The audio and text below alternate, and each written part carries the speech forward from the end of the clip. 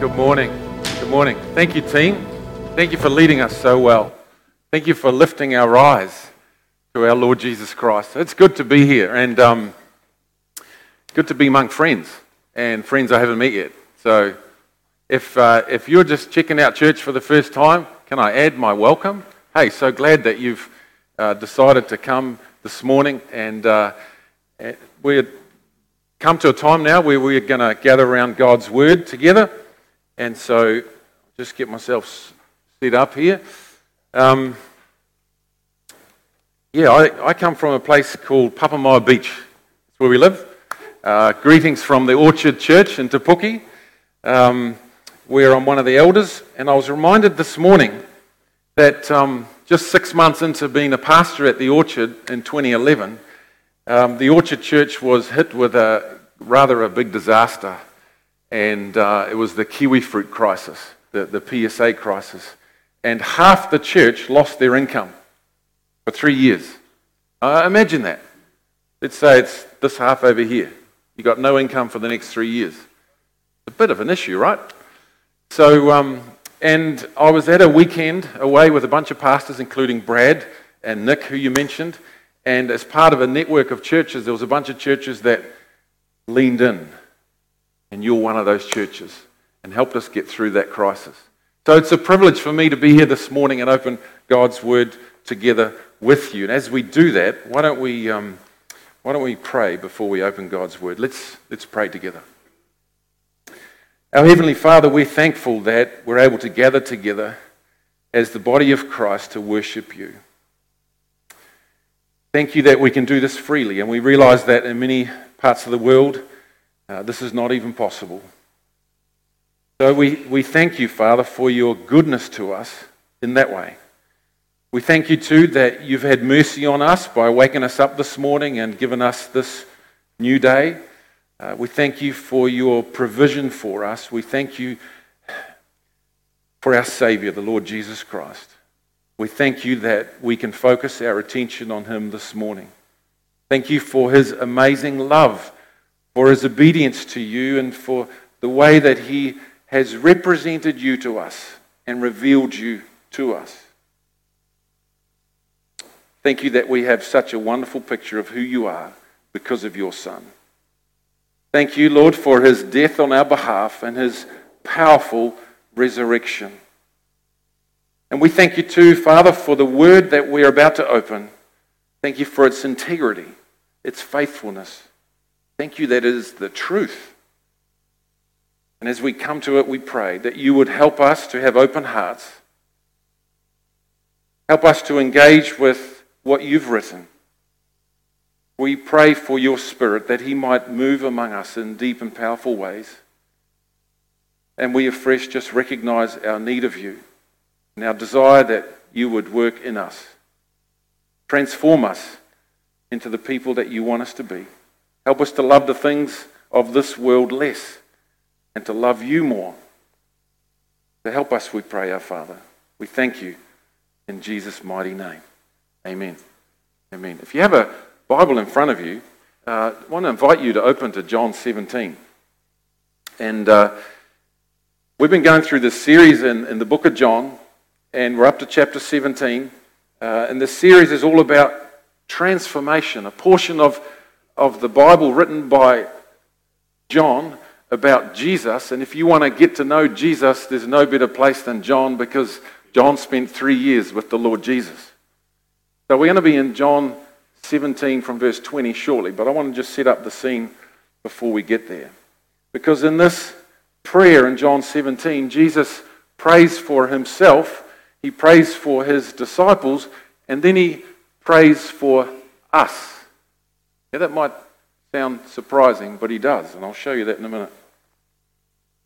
John Knox, a great Scottish preacher, lived in the 1500s, and there was great revival in Scotland as a result of his preaching, as the gospel came to life in Scotland. But in about 1550, John Knox was on his deathbed, and he asked somebody to read to him from John 17, to read him the chapter that we're about to read a part of, this prayer of Jesus. Why would he pick John 17? Now, if you asked me where I would go to show you about God's love for us, I would firstly take you to the cross. But the second place I would take you is this passage, John 17. If you think of the Lord's Prayer, usually we think of Matthew chapter 6, don't we? Which starts with, Our Father which art in heaven, which really is the disciples' prayer, or Jesus' response to the disciples when the disciples said, Lord, teach us how to pray. But it's not really what the Lord would pray, is it? I mean, the Lord doesn't need to ask for forgiveness, does he? But here in John 17, we have what the Lord Jesus Christ actually prayed. The first 5 verses, Jesus prays for himself. Then verses 6 to 19, Jesus prays for his disciples, and we're going to hear about that in a couple of weeks. But he's like, I have a mission, and their mission is my mission. He's praying, they need something to be successful in their mission. Well, what could that be? What would the disciples need to be successful in their mission? Any idea? They need holiness. They need to be set apart. So Jesus says in chapter 17, sanctify them by the truth. Thy word is truth. Thy word is truth. Set them apart by the truth. Friends, this is the blueprint for believers. God's word. And it's the truth. You can build your life on it. You can depend on it. Because in here, we have God's revelation to you. All right?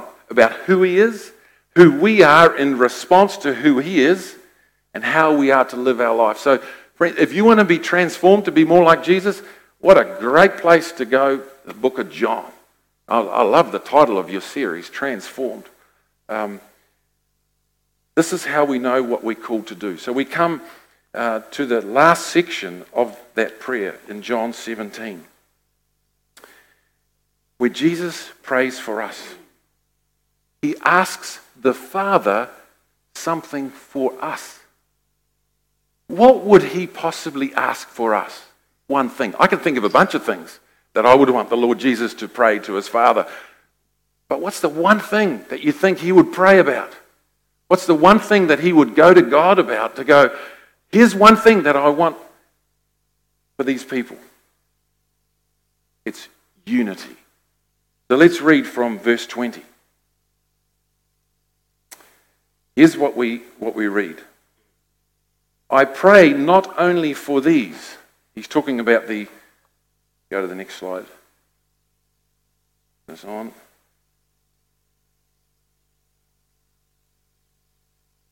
That way. Here we go. All right. I pray not only for these.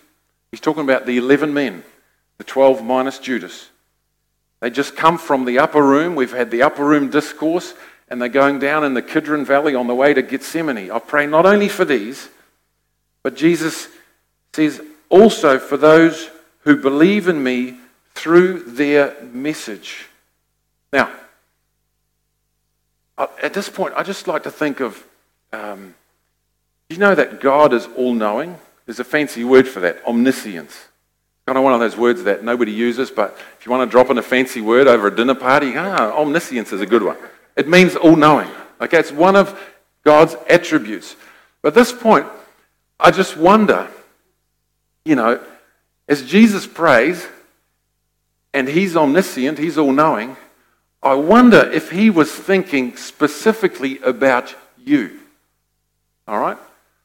I pray also for these, Roland. I pray for you, Joe.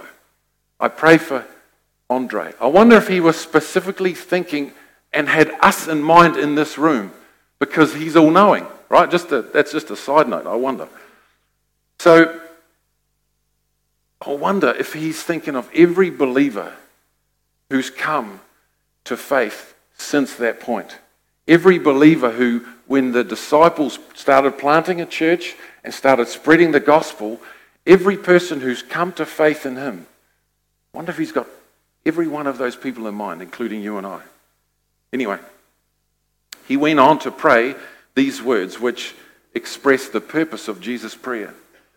May they, he said, that's us, all be one, as you, Father, are in me and I am in you. May they also be in us, so that the world may believe that you have sent me. By the way, I think this might be part of the greater work that we might do that Jesus talked about in John 14, but I'll come back to that.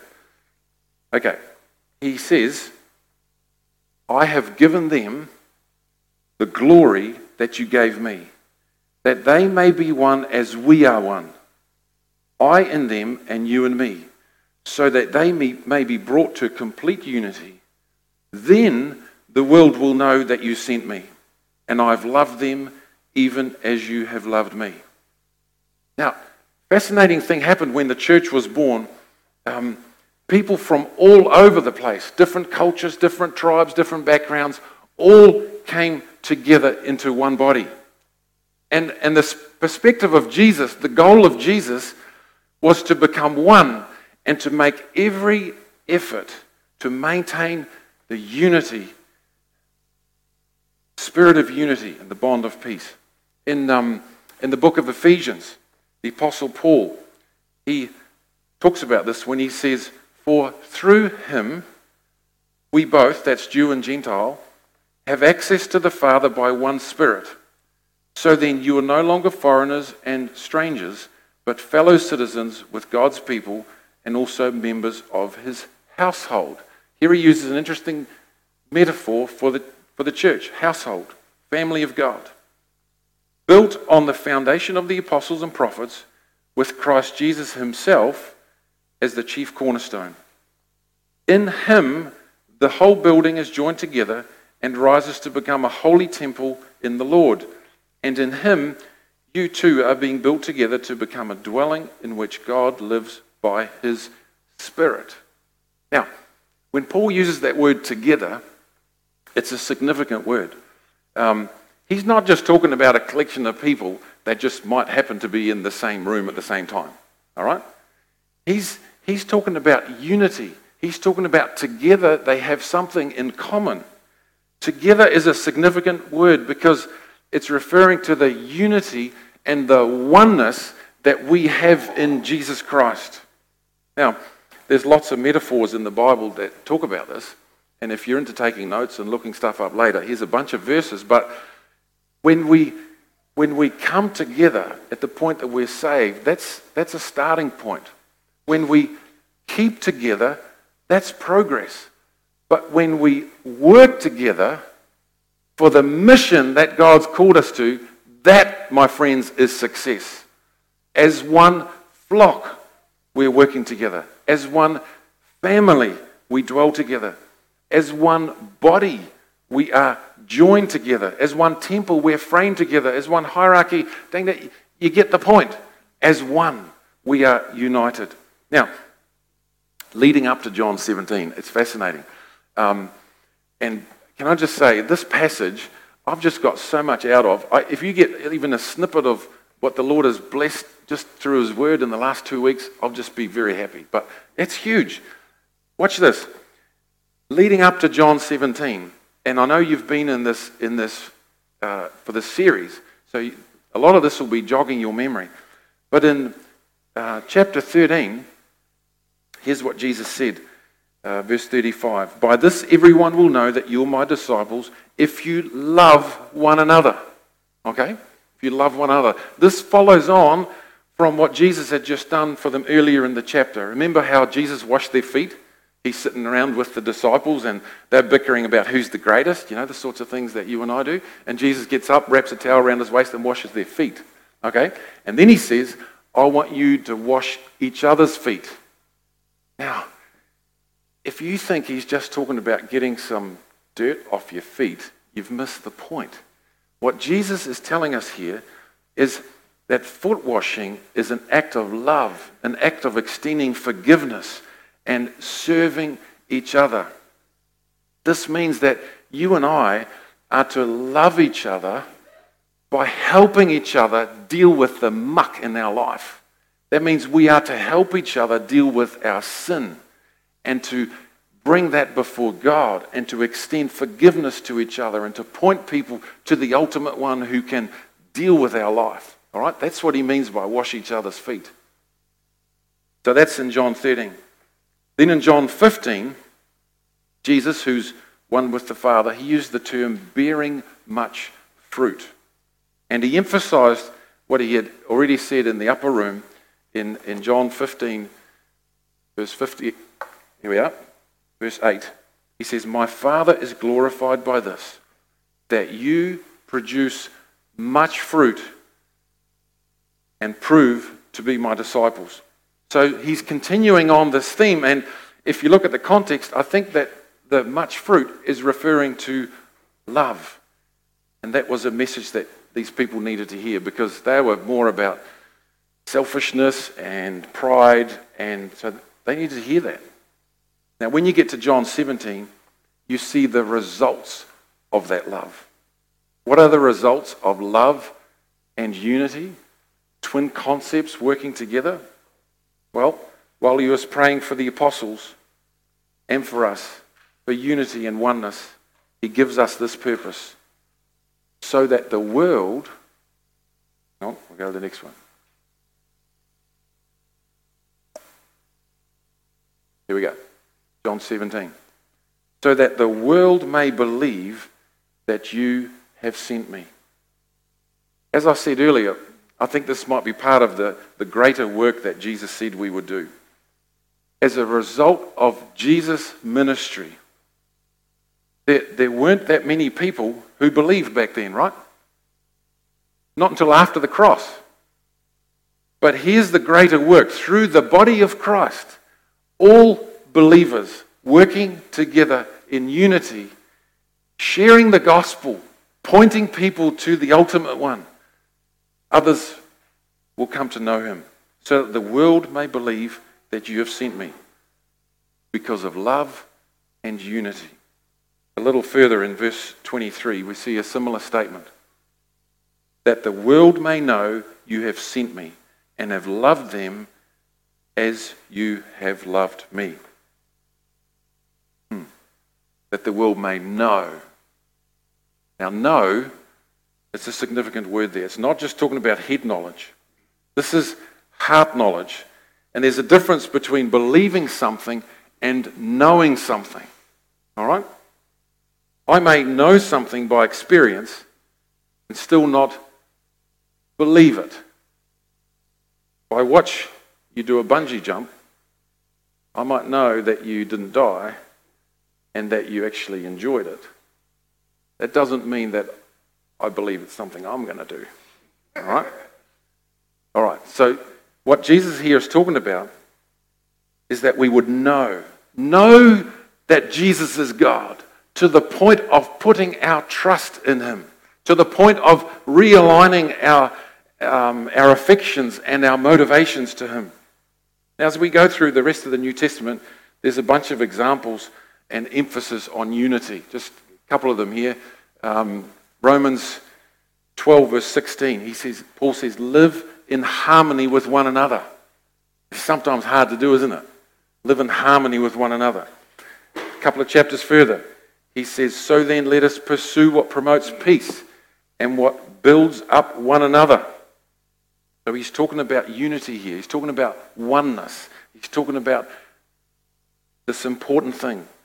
Notice Paul's prayer in Romans 15, how it's similar to Jesus in John 17. Paul says, "Now may the God who gives endurance and encouragement allow you to live in harmony with one another, according to the command of Jesus Christ, so that you may glorify the God and Father of our Lord Jesus Christ with one mind and one voice."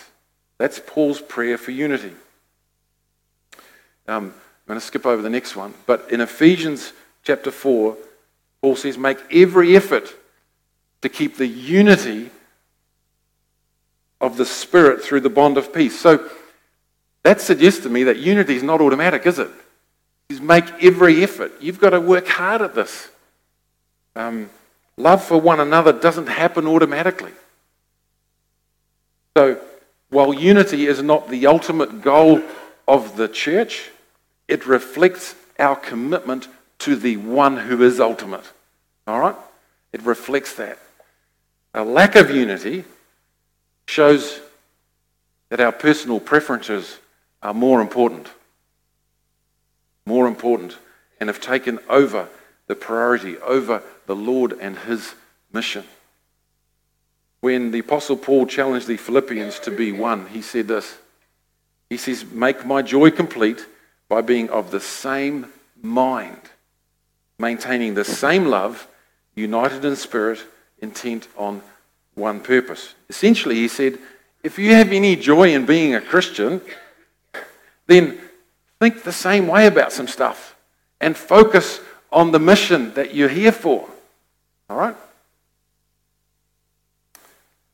The lack of unity reveals that for some, personal kingdoms have taken priority over his. Now, follow this logic. The Lord Jesus Christ has done a whole lot of miracles, right, when he was on earth. And John has recorded them for us in the book of John. In fact, not every book of the Bible has a purpose statement, but John does. And at the end of John, chapter 20, verse 31, John says, "I write these things," these miracles of Jesus, "so that you might believe that Jesus is the Son of God, and that by believing in him, you have eternal life." All right. Purpose statement. Then he goes on to say, in chapter 14, "And you are going to do greater things." Now, what we in our Western thinking do, we go, "Oh, Jesus did all these miracles, we're going to do even greater miracles?" No, that's not what he's talking about. God, through Jesus, is essentially saying that through love and unity in the body of Christ, we can do the same thing that Jesus did. Not in the miracles, but in the purpose of the miracles. Remember, the purpose of the miracles was to point people to Jesus. Well, now in the body of Christ, through unity, we can point people to Jesus. All right? To cause people to believe that Jesus Christ is God. There's tremendous power in a group of believers being united and reflecting who Jesus Christ really is. Just think about that. I know I've had a little bit of time to think about this and build up to this, but I don't know if you can tell, but I'm rather jazzed about that concept. This concept of the same power as changing water into wine. Now, I can't change water into wine, nor can you. I can't walk on water. But what I can lean into is creating unity among other believers so that when the world looks on, they go, "Hang on a minute, you guys are different. Tell me about what's going on. Why do you love each other so much?" And that's when you get the opportunity to turn around and say, "Let me tell you. Let me tell you about the one who gave everything for me." All right? You've got to make the most of the opportunities you get. I heard of one opportunity. Get this. Guy's in the supermarket. Lady in front of him can't pay for all her groceries. The formula of baby's milk she can't afford, and the bread, she's a bit of leave that alone. So he turns around and says, "Hey, let me pay for that. I'll pay for that so that you can go home and feed your baby." Lady's like, "That's so kind. Thank you so much." She goes off. It's his turn at the checkout, and the checkout operator says, "Wow, I've never seen anybody do that. Why would you do that?" And he's like, "That's easy. Somebody once paid all for me. He paid everything for me." "Really? Do you think he had her attention?" Absolutely. And then he tells her about the Lord Jesus Christ. Friends, when people come in and they see how you love each other, how you look after each other, they just go, "This is amazing. And I need to know why. Why do you do that?" And that's when you get to turn around and tell them about the Lord Jesus. If he's made that big difference to you, then I want to know him. You get what I'm saying here? And together as the unity of the church across the world, as we keep pointing people to Jesus, we can do way more than Jesus did by himself walking around Galilee. Okay. Think about that. Huge. Now, John captures the essence of this truth in a little epistle about 60 years later when he says this, "Dear friends, since God so loved us," what he means by that is Jesus Christ came down and died for us. That's the extent to which God loves us. "We also must love one another." Then he makes this incredible statement. "No one has ever seen God," right? God is spirit. How did God reveal himself in the first century? Well, the Word became flesh and Jesus dwelt among us. Jesus revealed God to us when he was on earth. But how can people see God now? How can people see God once Jesus left and went back to the Father? Through us. Through you and me. And that's what Jesus Christ was praying for. No one has ever seen God, but if we love one another, God lives in us, and his love is made complete in us. That's what Jesus was praying for, that they can see God in us. He came to die for the sins of the world, and now it's our turn to express that love to a world that's dying. It's a great concept, isn't it? Friends, if you forget everything else I've said, here's the principle in this passage in John 17. As believers, we are to do all we can to maintain love and unity in our church in order to demonstrate to the world that Jesus Christ is the incarnate Son of God. All right, let me just dispel a few things. What unity does not mean. Unity is not uniformity. All right? This church does that really well. A bunch of you're from different backgrounds, different ethnicities, you have different ages, young and old, and you've got different tastes, different upbringing, and you come together. All right? It's a beautiful thing. But unity is not uniformity. We don't all have to have the same tastes and opinions. All right? We don't have to agree on everything. It's okay.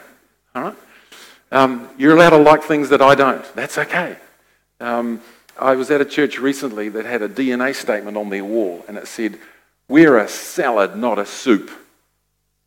All right? Yeah, don't know if you've ever been referred to as a salad, but get this picture. So there's a bowl of salad, and in that bowl are a bunch of different things, right? Different textures, different colors, different shapes. Now together, it just pops on the palate. It's beautiful, all right? A soup, on the other hand, has been all blended into one. It's the same color, it tastes, all right? You get the picture. And so as a church, we want to be the salad. We don't want to be the soup. We have to look the same, you know? Imagine that. If next week we all look like you. Black pants, blue top. It's awesome. All right. So unity is not uniformity. So in the here's a definition of unity I quite like in the dictionary Bible themes. Unity is the bringing together of separate or fragmented parts into a unified whole.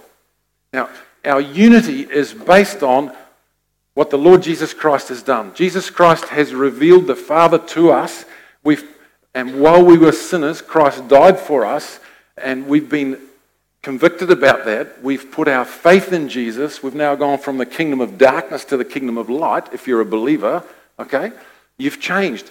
And so we come to Jesus as we are, and he takes us as we are, which I'm very thankful about, because boy, if I had to sort my life out before coming to Jesus, I would still be trying to do that. Doesn't work, right? He takes us as we are, but he doesn't leave us as we are. He wants us to be transformed into the people he really wants us to be. Hence, the series is called Transformed. Transformed. Unity is not a forced uniformity. Unity is an inward reality that produces outwards cooperation.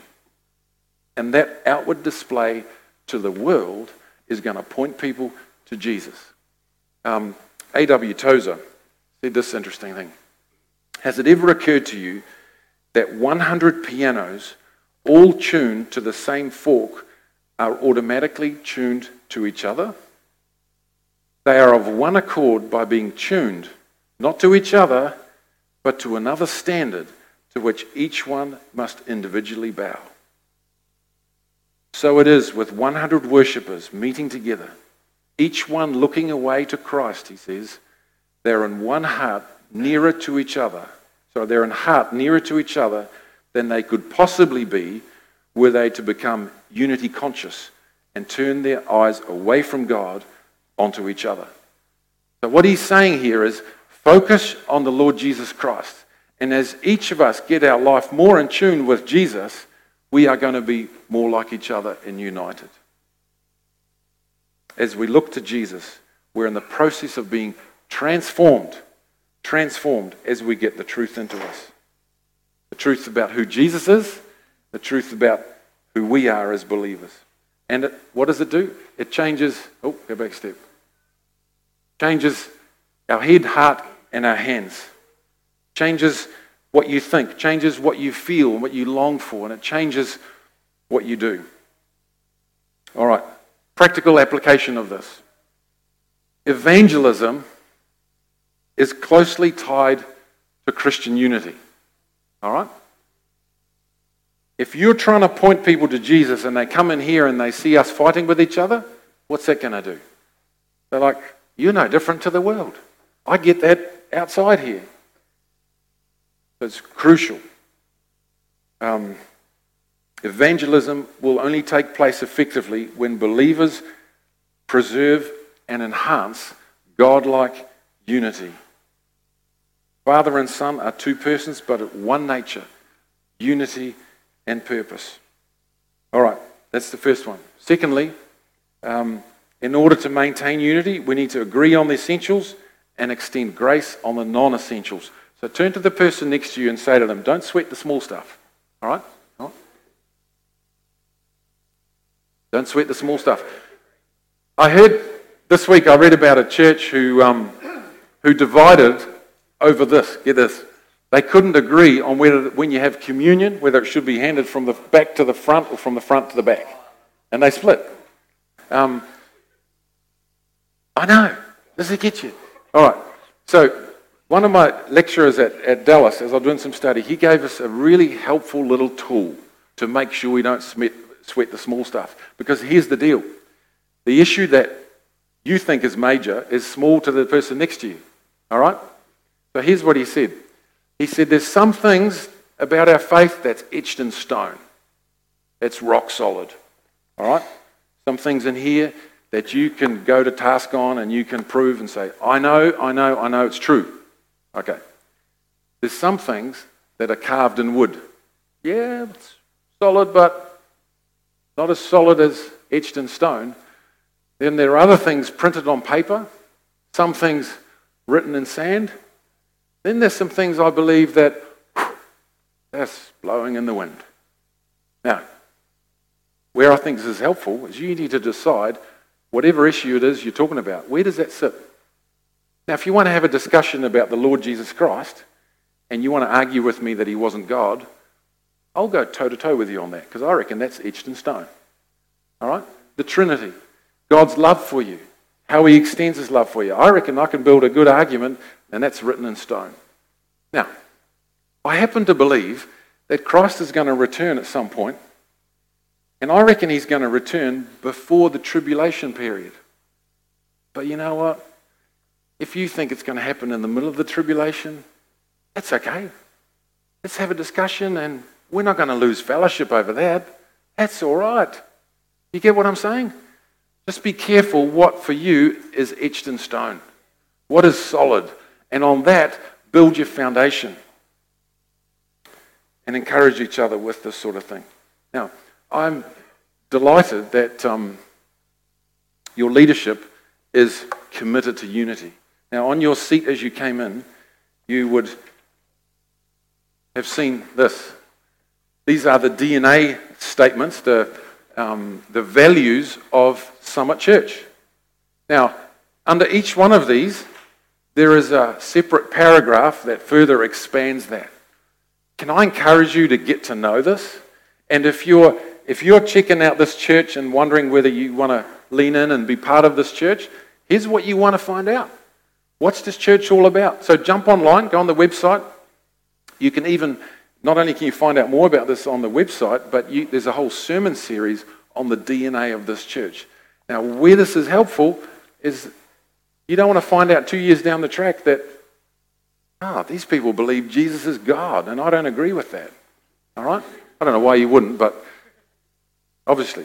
Okay, so here is the values of this church, and as we lean in together to what the Lord Jesus Christ has called the church to do, here's how we achieve the mission, by together uniting.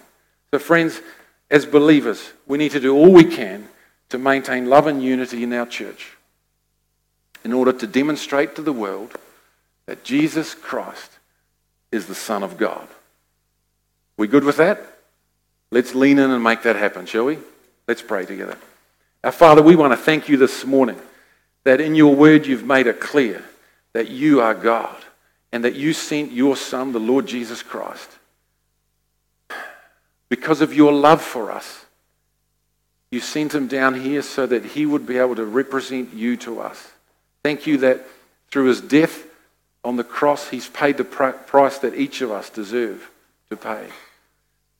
Thank you that as we look to you, you've made it possible for us to be one body, to be one family sold out for you.